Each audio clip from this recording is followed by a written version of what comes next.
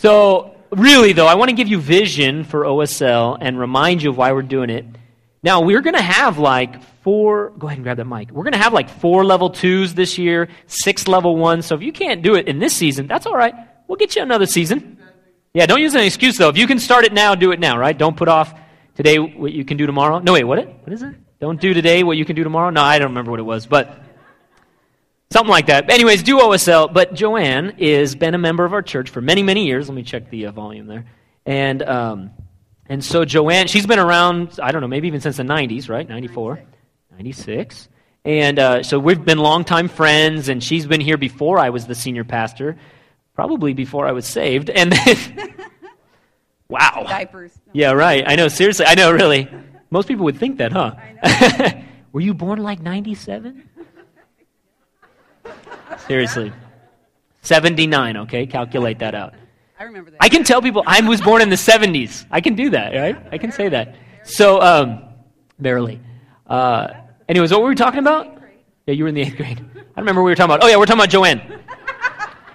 She's amazing. She's a woman of God. I'll tell you, though, God did some amazing... She's been walking with Jesus for a long time, but God did some amazing things in her through the level 1, 2, and 3 of OSL. Right? She's been through 3 levels. She's going to do level 4 probably coming up here. And but I wanted her to share briefly what the Lord has done in her. What was some of that catalyst, that change? So go ahead and just maybe share a little bit before, after kind of thing. Can you hear me? I think we're good, yeah. Well, first off, I want to point out you have a preacher and attorney up here, so we can be here a while. I have, if I could just go on, I could probably keep us here all day. This is just amazing. I've been thinking over and over about what I should say, and I finally just threw away my notes and said, I got to wing it because it's just too many things. Yeah. Let God tell me which one stories to say. So let's see. Level 1, we started that. Oh, another thing I want to say is I did not lose my job when I was in OSL. Did not. About a month. Let's see. That was in June of 2009. So I think we started OSL probably in like June or July. I had done the scariest thing I ever done in my whole life, and that's saying a whole lot. I'm telling you, if you knew me. I quit a great government paid secure job that I had never intended to leave. Just jumped out of the boat. God said go. I said okay. And I opened my own practice, and I was out there on my own, and I was terrified. The first week was fun. After that, it was like, oh my gosh, what did I do? And I was just horrified the whole time. So OSL came along at a perfect time. So I started it the first time it was offered.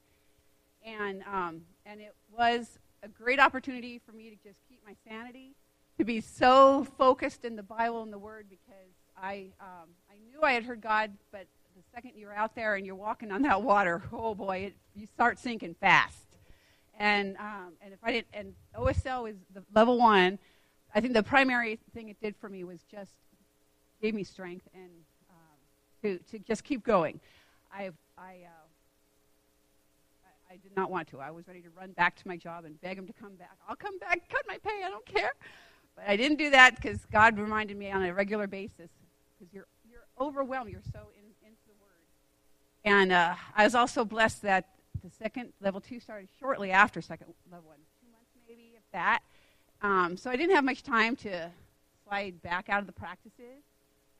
So I kept on with the daily reading. I did stop the journaling because that sucks. I'm no good at that. But everything else I just kept doing. So when we jump into level 2, that was one of the most amazing times. That's when they talk about covenant. And I've been in church my whole life, and I know what covenant is. I know I have a covenant with God through Jesus. None of that is new. But oh my goodness, every week I am learning something new that I've never heard before. And that's not to say that my Christian education was not good. It's just that it's such a different way of looking at it. And for the first time in my life, I was able to go from the first covenant with Abraham at point A to every single point connected to Z, which is me, directly. And it was enlightening and inspiring. I can't even express it. But it was level 3 that really changed my life. And I mean, I don't even have a whole lot of words for that. But level 3 is just, you just got to do it. It is another story, of course, in the Bible we've all read 1,000 times, and we think we know, and we've read it and studied it in many different ways. but it's presented in a way that's so new and so different and just life-changing, just absolutely mind-boggling, life-changing. And I can tell you all kinds of stuff, but trying to figure out, it's been years now. I mean, how many years? I can't count from 2009 to now. It's been a lot of years.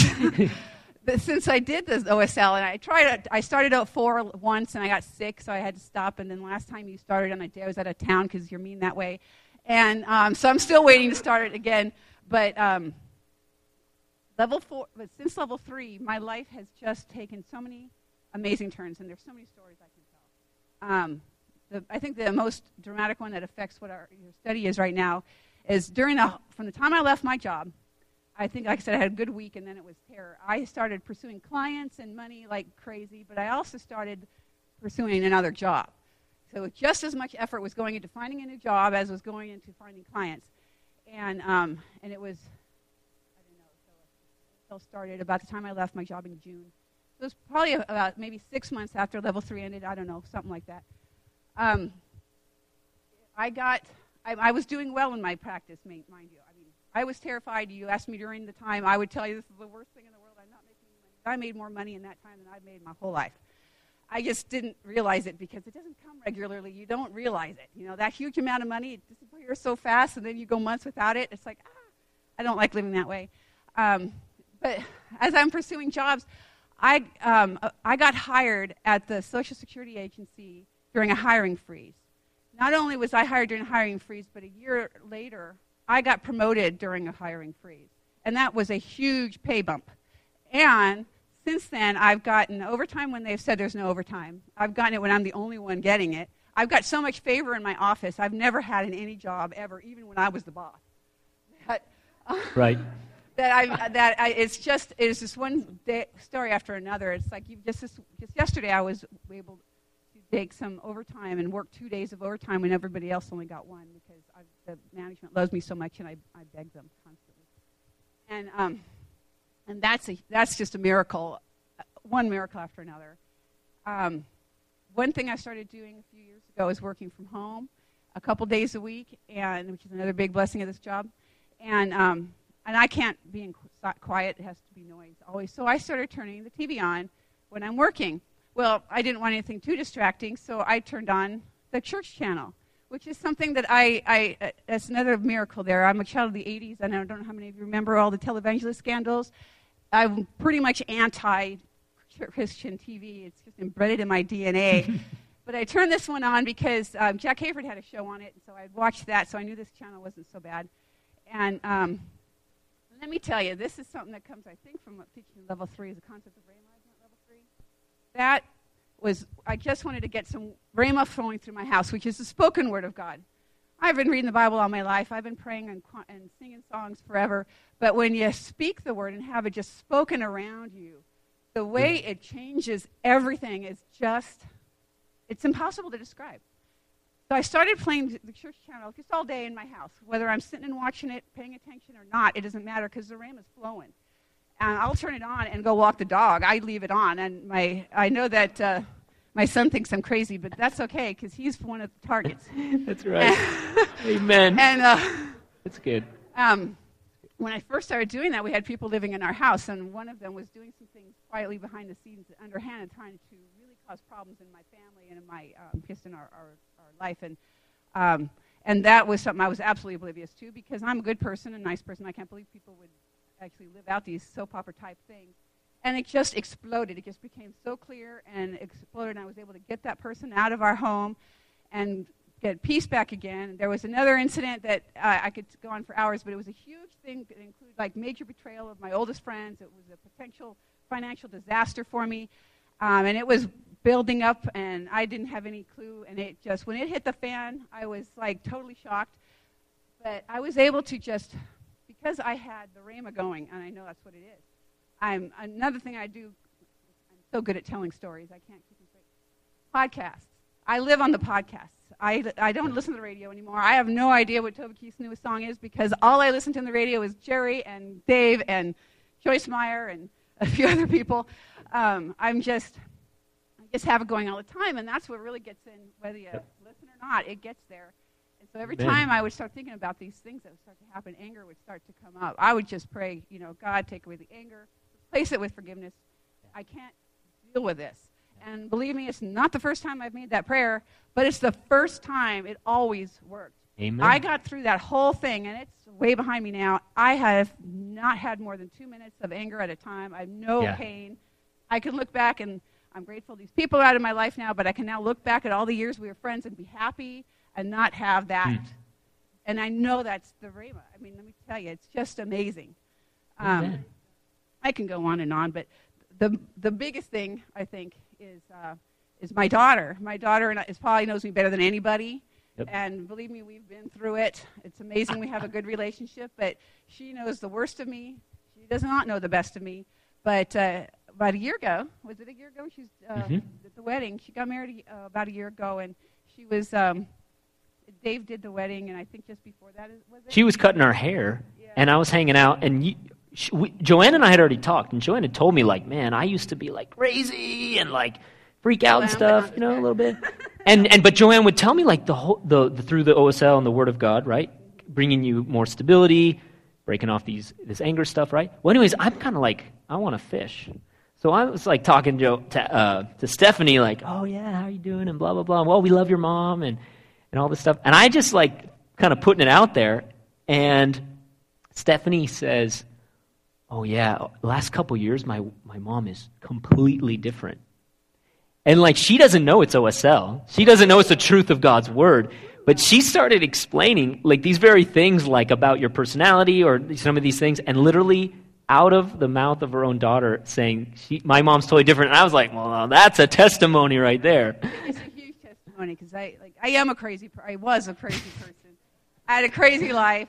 I have lots of anger and lots of bad situations. I got married the first time when I was 20, divorced the third time when I was 30.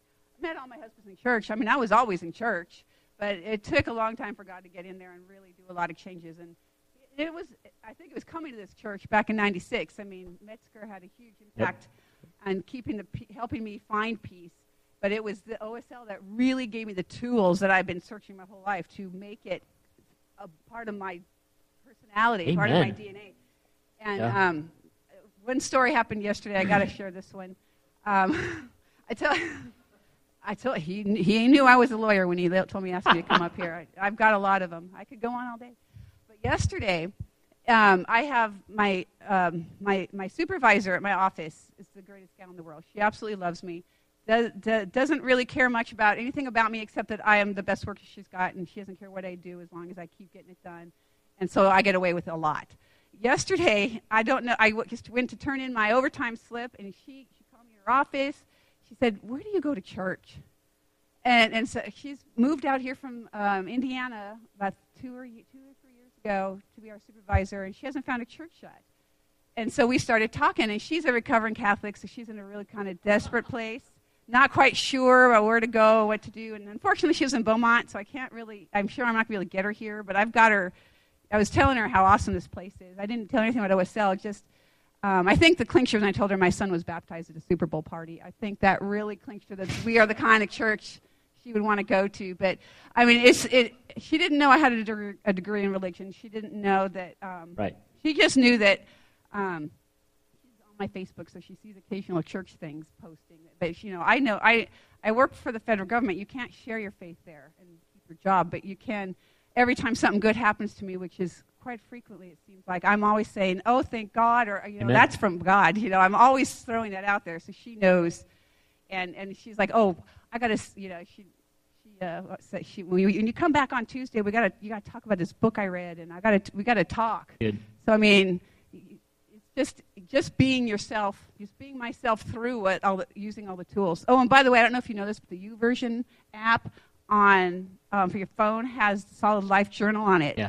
So I get to read my Bible reading. I usually do it in the office or before I get out of bed or whatever. Good. I don't remember the last time I cracked open a Bible book, which is kind of the bad side of it because that's something you miss. But it really makes it a lot easier to keep up. And here I still read it all these Good. years later, and it's a great thing just knowing that hopefully 100 other people are reading the same things you are each day. Amen. I can go on.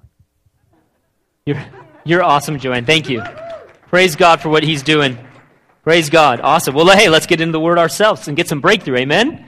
So turn with me to John chapter 8, is where we started last week as well. John chapter 8, and we're learning the truths and the principles to overcome. Remember, we're learning that not only has Jesus forgiven us of every sin, but he has set us free from the power of sin. So we're learning, amen, we're learning that we're righteous in Christ, but we still have this battle. We still have this flesh, this old ways of thinking, old habits, old man, right? So we have this flesh, and so we're in this battle. As long as we're in this world, we're still going to be battling between our righteous spirit is going to be battling with this flesh. And yet we've been learning that in the Word of God, Jesus promises us overcoming, right? He promises that we can overcome through faith. He promises that we are more than conquerors through Him who loves us. And so, is that like, I feel loud. I feel really loud. Is it a little bit too loud? Yeah, thanks. We're just kind of, it's a little bit too hot. I know I'm amazing, but we don't need to like overpower everybody. So basically, we've been learning how to overcome. Amen? How, if we'll walk in the Spirit, if we'll depend on Jesus, His power will set us free. And that's what we see there in John chapter 8, right? Verse 31 and 32. Jesus said this to the Jews who believed in Him. If you abide in my word, you are disciples indeed, and you shall know the truth, and the truth will set you free. Did you see that? You notice that Jesus is saying, if you'll abide in me, if you'll walk with me, if you'll continue with me, which he's talking about an intimate relationship where we're depending upon him. But did you notice what we're abiding in? Specifically, his word, right? His word. Why is that? It's because he's given us everything we need in his word. That truth in his word is the power to release that freedom in our lives. It's not us earning that freedom. It's us trying to get ourselves strong enough, tough it out, get over that sin or that anger or that lust or those lies. No, it's his power. He's saying, I'll set you free. It'll be the truth, the power of the truth of my word that will set you free. But what? As you trust me, as you abide in me, which is why Joanne was talking about just getting her heart flooded with the word. So this is what we've been learning. We've been learning to trust the Lord. And remember, we focused on those 5 C's. A lot of you have mentioned to me, by the way, boy, that's really helping me. You're saying, yeah, those 5 C's. Why? Because they're how to walk in the Spirit. Kurt said it brilliantly the other day. He said, yeah, just as I follow Jesus, I just do those things. I said, yeah, that's the point. If you'll walk in the Spirit and you'll follow him and trust the Lord, you just do these things, but we need to do them consciously, and we need to do all of them, right? You might just do 1 or 2 of them, but no, just remember I forgot to bring it, but I had that combination lock last week. Those of you who weren't here, I had this 5-number combination. And I said, look, you need all 5 numbers, right? And so it's as we seek the Lord and press into his word that the Holy Spirit speaks to us about what those numbers are, what those truths are. And that truth is what unlocks that lock or sets us free. So we talked about this, that we need to consider who we are in Christ. We need to know who we are. We need to know the truth of his word. We need to confess sin. We need to confess that. We need to confess that sin. We need to cut off wrong habits. We need to consecrate our heart to the Lord, which is basically obedience, right? Just doing what the Lord calls us to do. And then cry out to the Lord for help, like we were doing earlier in worship. Honestly, as I was worshiping, the Lord reminded me, all of this is simply agreement with him. Really what faith is. It's dependence on the Lord. But faith is coming into agreement with God. It's an issue of allegiance. It's saying, Lord, what you say is sin. And if you say I'm righteous and I'm dead to sin and alive to God, then I really am. Because you said it. It's believing him, taking out his word. It's coming into agreement with God. Same thing with crying out to the Lord like we did today. God, I confess you're the only one. I need you. Why? Because it's true. Same thing with consecration. It has to do with coming to the Lord and saying, if you say not to do that, or if you say to do that, I agree with you. Do you understand? It's really that simple. We're trusting him and depending on him and coming into agreement. And what happens? What happens? He lives through us. He obeys God through us. You're not trying to earn anything. His life, his righteousness, his power through us as we trust him and come into agreement with him, right? That's why we've been saying, Galatians 2:20, I no longer live, but it's Christ who lives in me. The life I live by faith. Right here. Just trusting him, okay? But the Lord showed me, this is really how this series came about. The Lord showed me that he wants to deal with specific strongholds, specific issues in people's lives. Not just generally. Not just generally, here are the principles for you to get free generally, but the Lord showed me specific things. In fact, like the Holy Spirit woke me up, showed me some things, right? So I literally saw in my spirit, and he spoke to me. It was like kind of this combo thing. The Lord began to show me people in this church, not necessarily specific people, like not like your name specifically, but people in the church getting free. I could see it, getting free from specific strongholds. And you know the first one that he showed me? Like it was the kind of a weird, this doesn't normally happen to me. It's not the way God normally speaks to me. I could see anger just falling off people. And so what the Lord showed me is that starting today, we're going to deal with specific strongholds. The Lord wants to take the truth of his word, right? It is the truth that will set you free. But he wants to take the truth of his word like a laser. With laser precision, the Lord wants to go in there and pinpoint that lie or that stronghold or that sin that's in the flesh. You're forgiven, but he wants to set you free.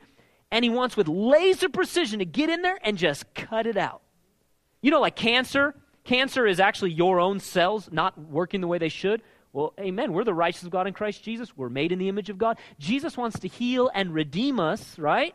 Cancer is a distortedness of creation. Same thing with sin, right? It's a cancer. The Lord wants to get in there with pride, anxiety, fear, insecurity, accusations against God, addictions, lust. And he wants to get in there with laser precision and say, this is how to get free. Amen? Starting with anger today. Starting with anger, the Lord wants to come in and show us how to get free from anger. For example, imagine this. Somebody comes in my office and says, Pastor, this has been a really good series. I've been through level 1 even, and just loving that. God's doing some good stuff. I mean, I've never understood the gospel like I have. They come in my office. This is a hypothetical, but could easily have happened. And say, but I'm really struggling with anger. Okay, what do you mean?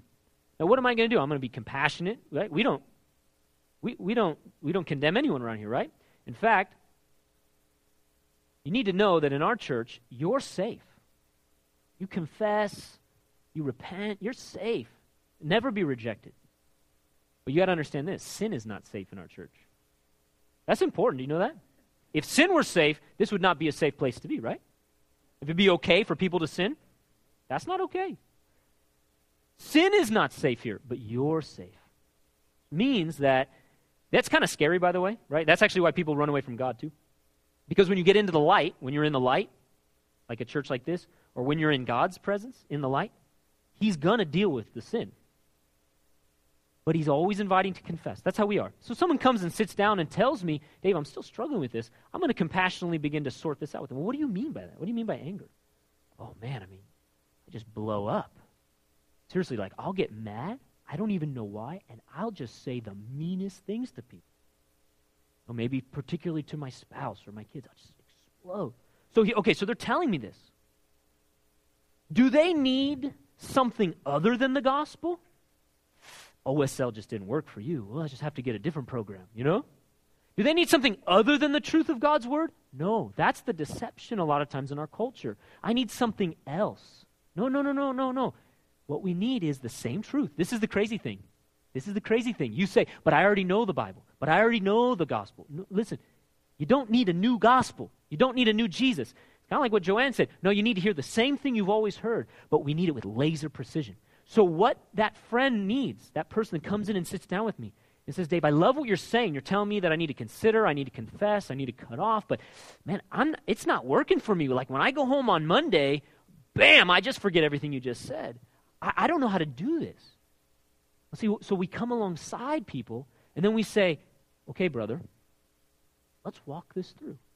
So literally, let me talk with you today about what would I say to that person. In fact, I'm so intimately acquainted with anger, let me just tell you what God did in me, okay? The Lord has healed me and set me free from so much that I'm literally just going to show you how the Lord set me free as I did the 5 C's. Does it make sense? As I walked in the Spirit and did what the Lord said. Now, here's what we do. We walk into 3 things that I would walk this person through. So I say, okay, brother, let's walk this through together. Now, what are we going to do? Are we going to go to somewhere else? No, we're going to go right to the truth of his word, right? Right to the gospel, and we're going to look at 3 things. Number 1, we're going to look at what is the lie behind that sin. We got to make sure that we understand what's the sin of anger, how does it manifest, and what's the lie that I'm believing. You'll always know, every sin is attached to a lie. So what's the lie? Does the Bible tell us what the lie is, what the sin is? Why do we need to know that? So we can get beat up with condemnation? No, because it's like a laser, just cutting that cancer off, right? Light shining on that. Number 2, we need to know the truth that will set us free. There are specific promises in the Word of God that will release power into your life to set you free from that anger. Does it make sense? If it's a sin, if it's a lie, there is a truth that will set you free. And the gospel is very specific. And number 3, we need a strategy, don't we? Or strategies. We need strategies to walk out of that anger and into the fruit of the Holy Spirit, into what God has for us. We need strategies to change our habits, to change the way we think, talk, and such. Okay, did you got that? 3 things. The root or the lie, we could probably just say lie, the root of the sin, the promise to overcome, or simply the truth, and number 3, the strategies, all right? So everyone say the lie, the truth, and the strategies.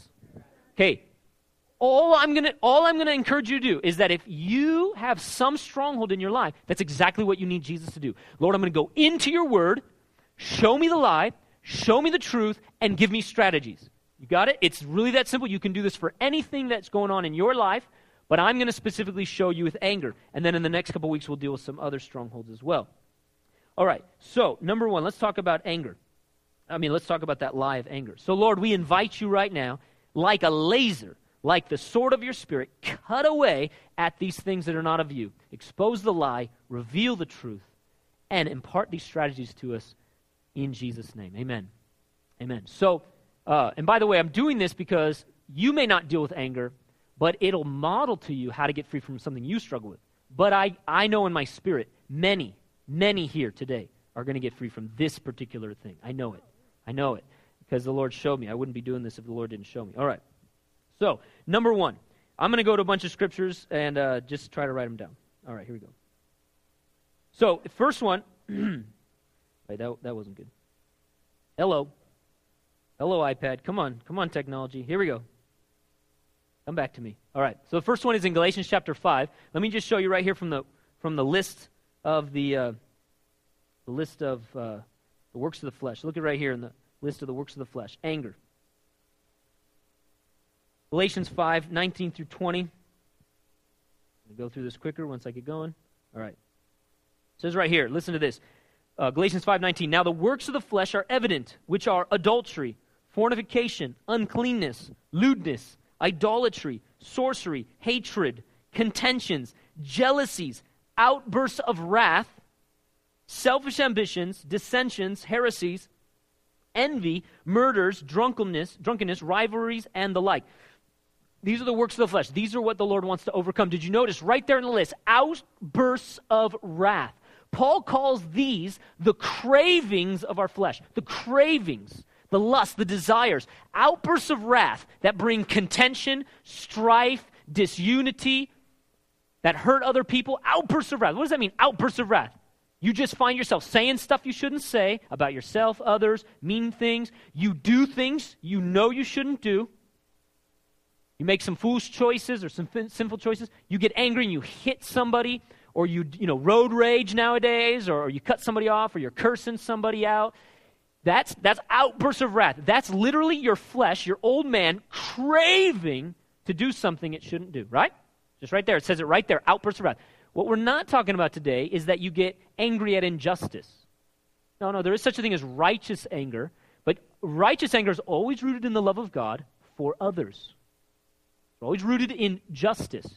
The problem is a lot of times we get angry because of perceived wrong. Perceived wrong. And it leads to the the wrath of man, which is not the righteousness of God. In Ephesians chapter 4, verse 30, to this. Ephesians 4:31. Let all bitterness, wrath, anger, clamor, which would be like yelling at each other and stuff, and evil speaking be put away from you with malice. See, some people, when they get angry, they get loud, they yell, they break things, okay?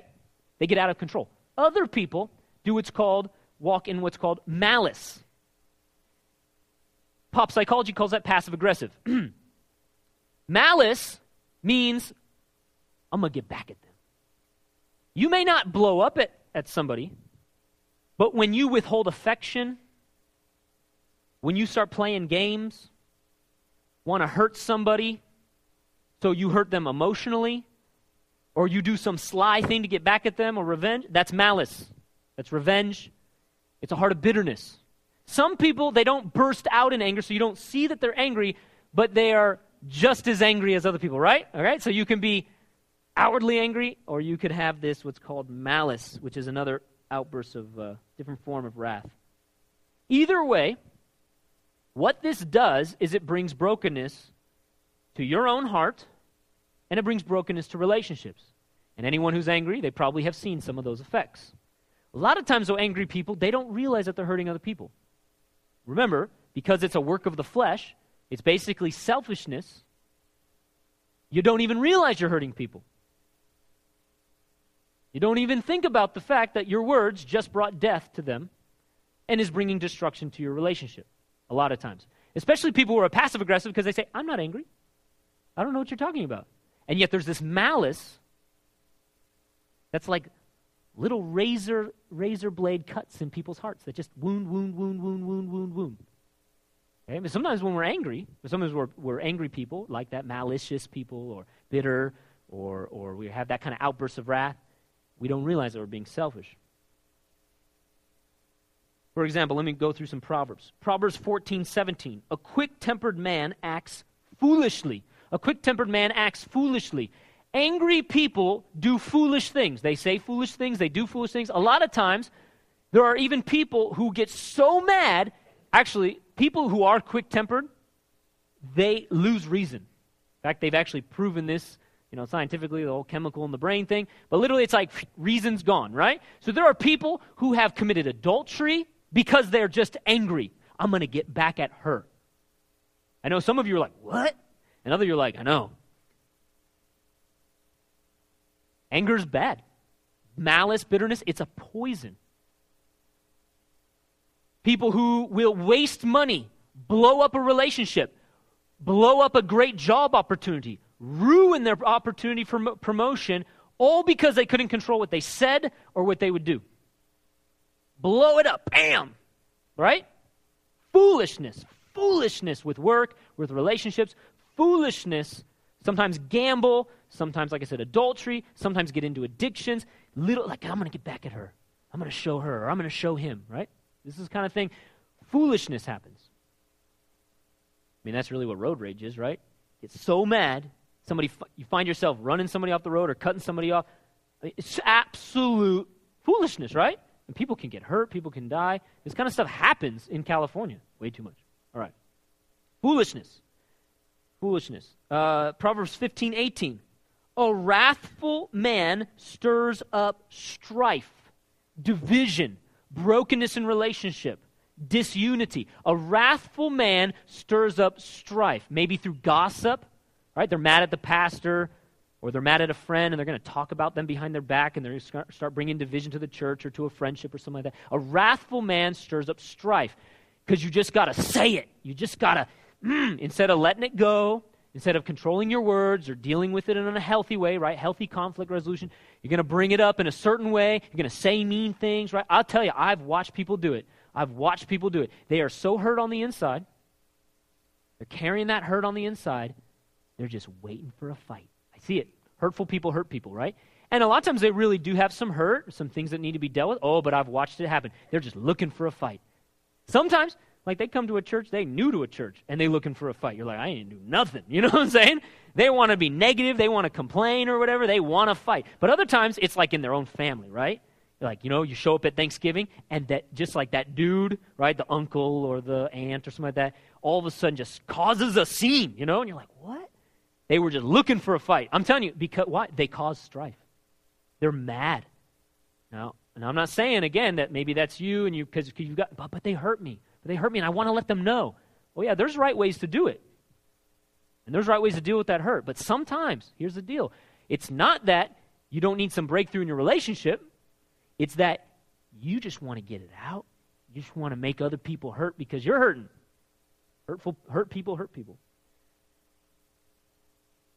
For example, like this. Proverbs 12:16. A fool's wrath is known at once, but a prudent man covers shame. Proverbs 29:11, a fool vents all his feelings. Proverbs 29:11, vents all his feelings. People who are quick-tempered, fools, they just want to say everything that's it, right? And that's our culture, isn't it? Our culture says to you, you should be honest. Say everything that comes to your mind. Yeah, that's a great way to lose your job and ruin your marriage. And because words are so powerful, it will bring hurt to your own heart. Poison. Fool vents all their anger. Fool vents all their thoughts. Says everything. Just say everything you think. And you will hurt people, you'll hurt yourself, break relationships. And it'll bring division. Listen to this, Proverbs 29:22. This is important. An angry man stirs up strife, and a furious man abounds in transgression. You see a person who's got anger issues, they've got sin issues. Guaranteed they're bound in other sins. That's why dealing with anger is so important. Because when you get angry, you shift into the flesh, and you'll do whatever your flesh wants to do. Like I said, you'll bring strife, or you'll bring division, or you'll say things you shouldn't say, or you'll go and do other sins like addictive things. In hurting other people, you'll bring yourself into bondage. A fool who gets angry like that, you see that? A furious man, a quick-tempered man, is bound in transgression. Fall right into that stuff. Right? This is a big deal. Now, what's the root of this? Okay, what's the lie that we're believing? So a number of things here. Number one, James chapter 4:1 says, "Where do wars and fights come from among you? Do they come from your desires for pleasure that war in your members?" You see that? Number one, anger is rooted in selfishness, in a selfish desire. Unspoken or unrealistic expectations that we put on other people. Because I expect you to be perfect, like God, and meet all my needs. When we make other people God, they will disappoint us. And so what happens is we have these selfish desires inside of us. Envy, comparison, coveting. And we have these selfish desires that are inside of us. And when those selfish desires are not met, James says, hey, where does that division come from? Where do your fights come from? Why are you yelling at each other, right? What? Hey, husband and wife, how come you're just bickering? Hey, husband and wife, why are you getting in that fight? Maybe it's because there's selfish desire there. No. She doesn't do this, she doesn't do that. I'll tell you, a lot of times in my relationship with my wife, a lot of times I'll get frustrated because I believe a lie that I'm not appreciated or I think I'm doing more, which is not true, right? By the way, it's great. My wife's in the nursery today, so she doesn't hear this. No, I'm joking. I'm messing. No, I get frustrated. I've gotten a lot better, but we've been married 11 years. I get frustrated, and I'll tell you, right off the bat, we're married, newly married, and I'm getting frustrated with her, and they were stupid, petty, little things, expectations that weren't realistic, or frustrations because I'm just selfish. We need to realize that. Another thing about anger, right here, Proverbs 25:28, whoever has no rule over his own spirit is like a city broken down without walls. The issue behind anger is that the person who's quick-tempered, the person who loses their temper, right? I mean, literally, that's the word we use, right? It's because we lack self-control, which is a fruit of the Spirit, right? This is a root issue behind anger, especially outbursts of anger and the things, like I said, where we say things or do things that we shouldn't. We're losing self-control. We need self-control. Listen, any of you who have an issue with anger, like myself, listen, every angry person thinks they're a victim to that anger.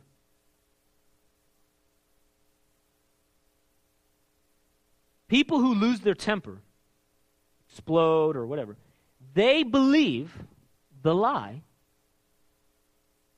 that this emotion, because it is very overwhelming emotion, by the way, very overwhelming, okay? Like fire. Literally, like heated up, right? They believe that they're a victim to that anger. They believe the anger is controlling them. And they believe they're a victim to that anger. What they're really doing is they're a city without walls, letting that anger overrun them and control them. Yeah?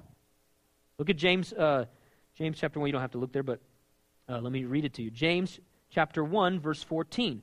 But each one is tempted when he is drawn away by his own desires and enticed. Then when desire has conceived, it gives birth to sin, and sin, when it is full grown, brings forth death. What happens is we have these deep cravings in our heart to be right, to avenge ourselves, to control other people. We have these deep selfish desires, and when those things aren't met, that desire it pulls us away into these sins like anger.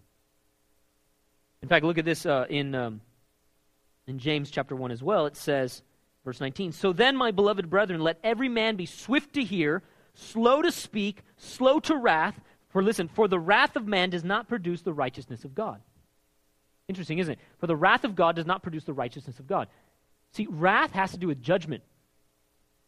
God, because he is righteous and truth, when he judges sin, it is out of righteousness. Somebody has hurt somebody else, somebody has wronged God or broken the law of God. His wrath, the Bible says, is righteous. He is the righteous judge, and he's the only one who knows other people's hearts, so therefore he's the only one who has the right to judge, as the judge, but also as the all-knowing God. Yes? The wrath of man does not produce the righteousness of God. Why is that? What about righteous anger? That's different. Here's the bottom line. You're not the judge. You don't even know anyone's heart, and you have no right to judge. But an angry person feels the right to avenge, the right to judge, and even punish other people. That is a lie, right? The truth is you're not the judge. The other part of that lie, like I said, is that you feel like a victim to that anger when that's the lie. You really are responsible. So here's what an angry person will say. You made me angry.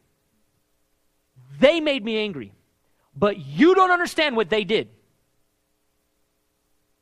But I'm only human. What you're saying is, I'm not responsible for my own reaction or response to that person's or to that circumstance. You're saying that I am not responsible. I am a victim to that anger. That is a lie. You and you alone are responsible for your own emotions and your response to other people. You are. You are. Imagine there's this big button on your chest. It's called anger. For you, it might be a different button, but for me, we're just going to call it anger, all right? There's a big button on my chest. It's called anger. When somebody pushes that button, or I push that button, bad things happen. You know what I'm saying, right? Okay, so like for you, somebody pushes that button on your chest, boom, and you just start cussing. Okay? Boom! Stuff comes out of your mouth, right? By the way, that's what the Bible means by evil speaking, okay? Cussing is a manifestation either of impurities coming out of your mouth, like lust, or it's a manifestation of anger. If you cuss for other things, I don't know. We'll talk about that another day. But 99.9% of the time I've heard cussing, it's because of anger or lust. Therefore, it should not be coming out of your mouth. Okay, there we go. Now, let's say, boom, you push that button. Now, here's the deal. You will say, they push my buttons. They made me angry. But you don't understand. It's your button. Number two, that button is attached to something. Okay? If I like a human bomb or whatever. What's those people called? Those terrorists or whatever. You got this button. There you go. You're like a suicide. Yeah, that's right. You're a suicide bomber. Blow up your own relationships. Okay? And that big button called anger is attached to something else in you. A hurt or pain. Okay? It's a response to hurt or perceived hurt. Fear. But it's attached also to that selfish pride. I desire, me. Here's what the Lord wants to do. He just wants to cut those wires. Cut the green wire, right? Lord wants to help you diffuse the bomb. Because here's what the Lord is saying. A person who's walking in the Spirit and getting free from anger, the button doesn't work anymore. You're no longer a victim. You know how to have self-control. Okay. So we need a way to deal with these lies, right? These victim mindsets. Victim mindsets. All right. So, and we're going quick here.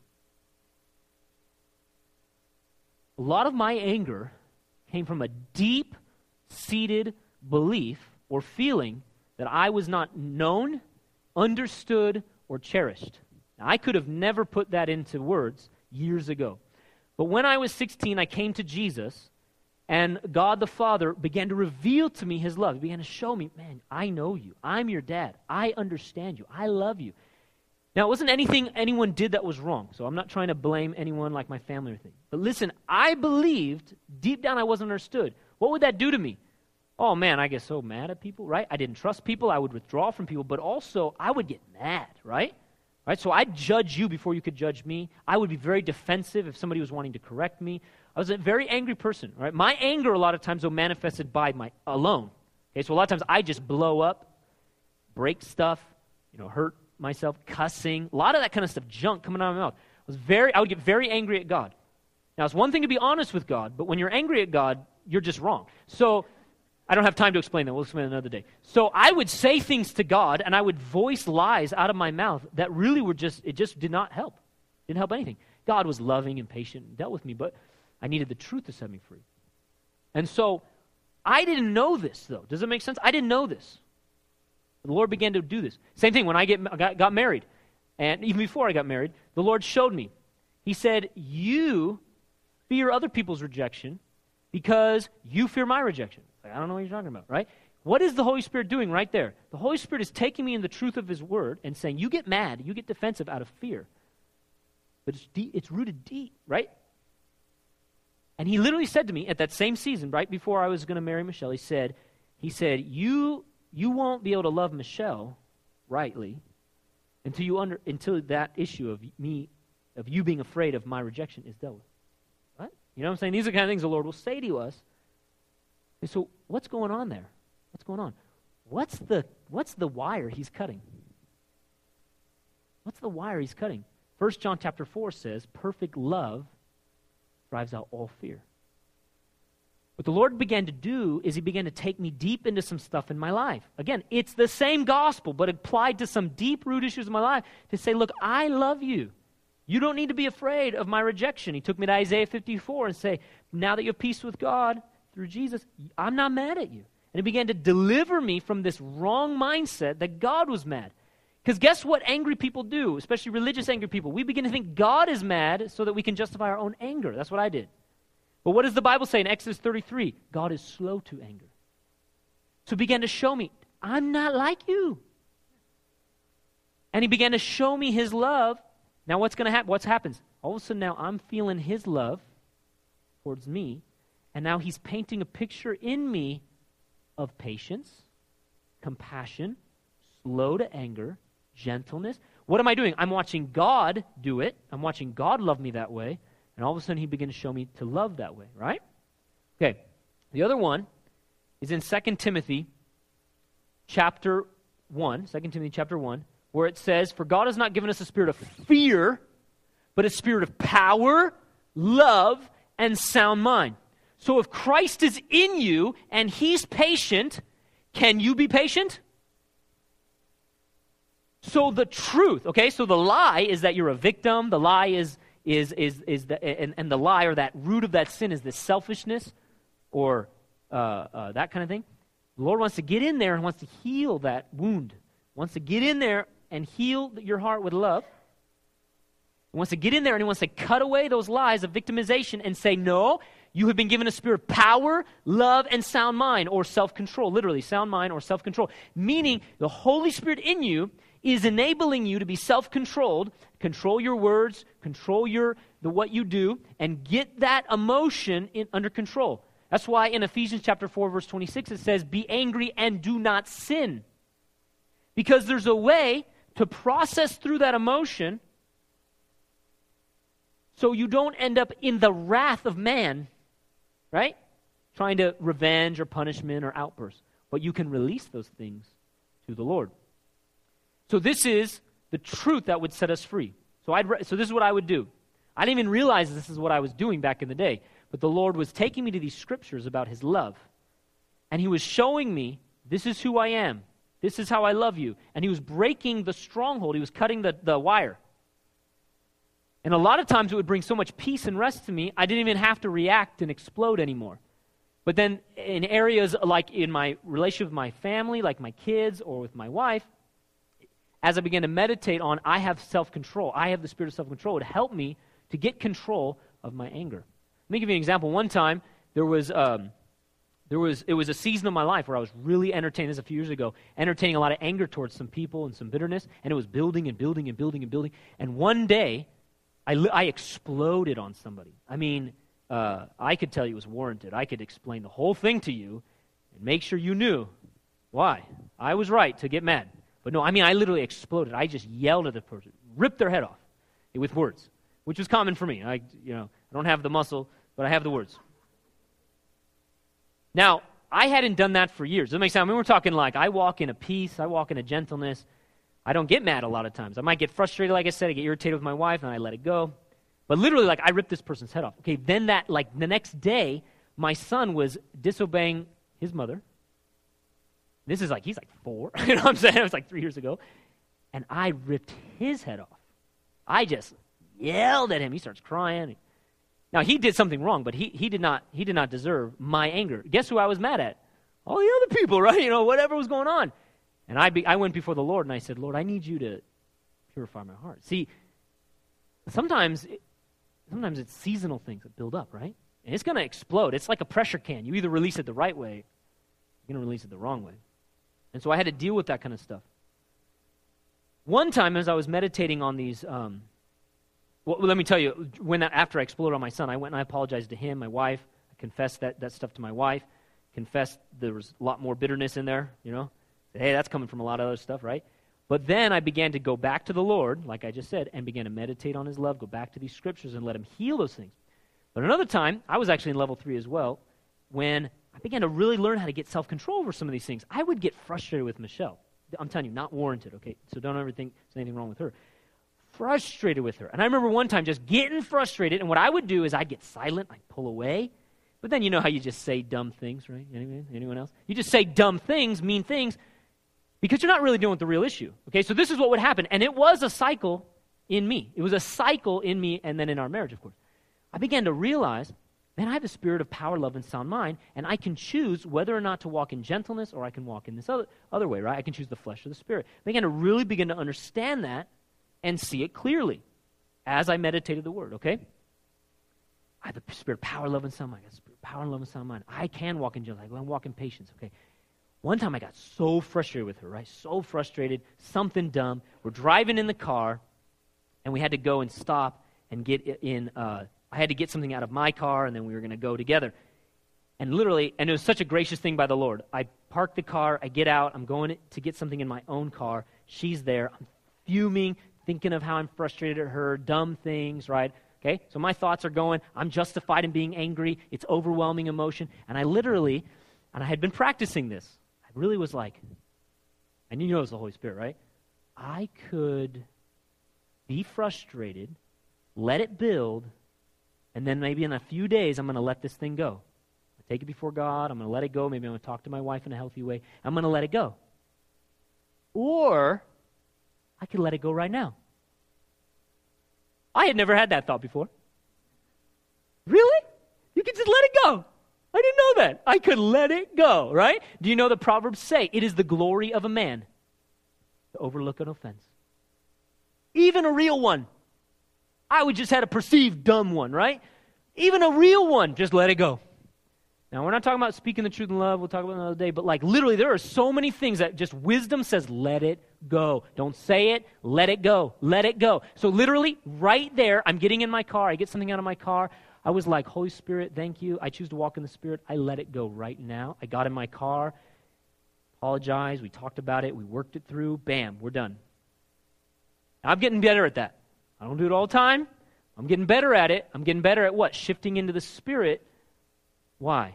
See, what am I doing? Number one, expose the lie. I'm not a victim. Expose the selfishness and repent. Confess it as sin. Number two, see the truth. The truth is, I am not a victim. I'm responsible. This was the biggest thing when I was newly married. I'm responsible for my emotions. I'm responsible, and I cut out those words of you made me mad or they made me mad. And I said, I choose, I embrace that responsibility, right? And then I began to walk in the Spirit, okay? Some of the strategies that we don't have time necessarily to go into, but like I just gave you one, the glory of a man to overlook an offense. The glory of a man to overlook an offense. These are strategies. If you'll take those strategies, when I find that in the Word, I don't beat myself up. I find that and I go, ooh, that's the key right there. That's the clue. If I'll do that. And so I'll meditate that, and I'll let the Lord show me how to do it, and the Lord will speak to you about how to apply that. For example, Proverbs 15:1, a soft answer turns away wrath, but a harsh word stirs up anger. I was the most harsh in my words. I've been learning how to be gentle in my words. Even as I discipline my kids, I'm learning to keep my words gentle, not raise my voice, which doesn't always happen. Nancy says amen. Good thing John Paul and Michelle aren't here. I'm learning, though, little by little, to keep myself gentle and not have harsh words, even with my kids when I'm disciplining them. But listen, why? Because a harsh word will stir that wrath up in your own heart and in the relationship. You keep your words soft. What is that? That's a strategy. They're all over the Proverbs. Things like let it go, not venting all of your emotions, speaking with gentle words. A lot of things. Even that one I read to you in James 1:19. Let every man be swift to hear, slow to speak, and slow to wrath. Why is that? Because an angry person wants to be right, wants to tell you what they think. But listen, it takes humility to say, I'm not going to judge you until you talk to me. You ever been mad at somebody before you've really ever heard their side?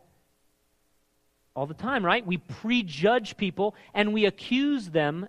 We accuse their motives. The wisest thing you could do is to say, I will not get angry, but I will listen. Tell me what's going on. And then you can say, hey, that really hurt me. That really hurt me when you said that. And then they can explain, and you can say, oh, you didn't mean to hurt me. But what we want to do is get angry instantly, tell them, you meant to say that, you did this, you, right? See, slow to anger, quick to listen.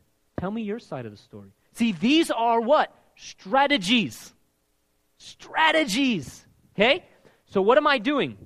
I'm going to the Word of God, and I'm meditating the Word, and I'm letting Him heal my heart with His love, and I'm meditating and seeing myself obey God. I'm seeing Jesus be patient through me. 1 Corinthians 13 is one of the big ones for me. Love is patient. Love is kind, right? It's not irritable. It's not rude. It's not harsh. I just meditate 1 Corinthians 13 over and over again. I meditate the fruit of the Spirit. I meditate it over and over again every day, every day, every day. I see myself being gentle, patient. I see myself not being harsh. And practice makes perfect. Amen? Practice makes perfect. What happens? When you're meditating the Word, love is not harsh, love is not harsh, love is not harsh. And then you say something harsh, what does your coach do? That was harsh. The Holy Spirit shows you, and guess what? Practice makes perfect. You learn from your mistakes. You don't have to walk in condemnation. You say, oh, that was harsh. Love is not harsh. Love is patient. Love is gentle. And you begin to shift. And little by little, little by little, little by little, you get stronger and stronger and stronger at being self-controlled, stronger at being gentle, stronger at being patient, and you get free from the anger, and the Lord releases the fruit of the Spirit in you. Amen? Okay, so what are we doing? I'm telling you, if you have this issue or any issue, find the lie. Go into the Word of God. Find the lie. Find the truth that'll set you free. Look for the clues. It's there. The Word of God has it. And number 3, look for strategies. Anything that gives you commands or wisdom, like in the Proverbs, right? This is why we have to be in the Word every day. Church, this is it. Because you need day by day, real-time coaching from the Holy Spirit. Proverb a day keeps stupid away. We do not read the Bible for religious reasons. This is why you need to be in the Word constantly, crying out to the Lord constantly, because you've got to be working these things constantly. And I guarantee if you'll do this, if you'll find the lie, cut it off, you'll find the truth, stand on that word, I am the righteousness of God in Christ Jesus, and you'll find those strategies and you'll begin to implement it, I guarantee you'll get breakthrough. This is exactly what the Lord has done in me. Exactly what He's done. So that I can begin to walk in patience and gentleness to people. So that I don't say those dumb things anymore and I bring peace to relationships instead of brokenness to relationships. Right? I mean, my wife will say to other people, man, yeah, David's just such a patient pastor. I'm thinking like, it's only the grace of God. And I do. Mostly I walk in so much patience towards people. I really do. And I'll tell you, that's not who I was. That is not my personality. Not at all. Not at all. Many of you don't even know that about me. So much of how the Lord has helped me to get control over my anger and be able to walk in patience and gentleness towards people is only the grace of God. And I'm still working on it, like I said, with my kids and such. But little by little, I'm getting free. I'm not in bondage to anger anymore. I might get heated up, and I know how to let it go. I know how to deal with it. I know how to talk the right way to release those things. Okay, last one is when it's that real thing that somebody has hurt you, the wrath of man does not produce the righteousness of God, right? It's about taking them off your hook and putting them on God's hook, right? Romans 12, revenge is the Lord's. Okay? See, that's a strategy. Saying, Lord, I forgive them, I release them to you. You're the judge, not me. You're the judge. You see, these are strategies. All right. Clint, lead us in response.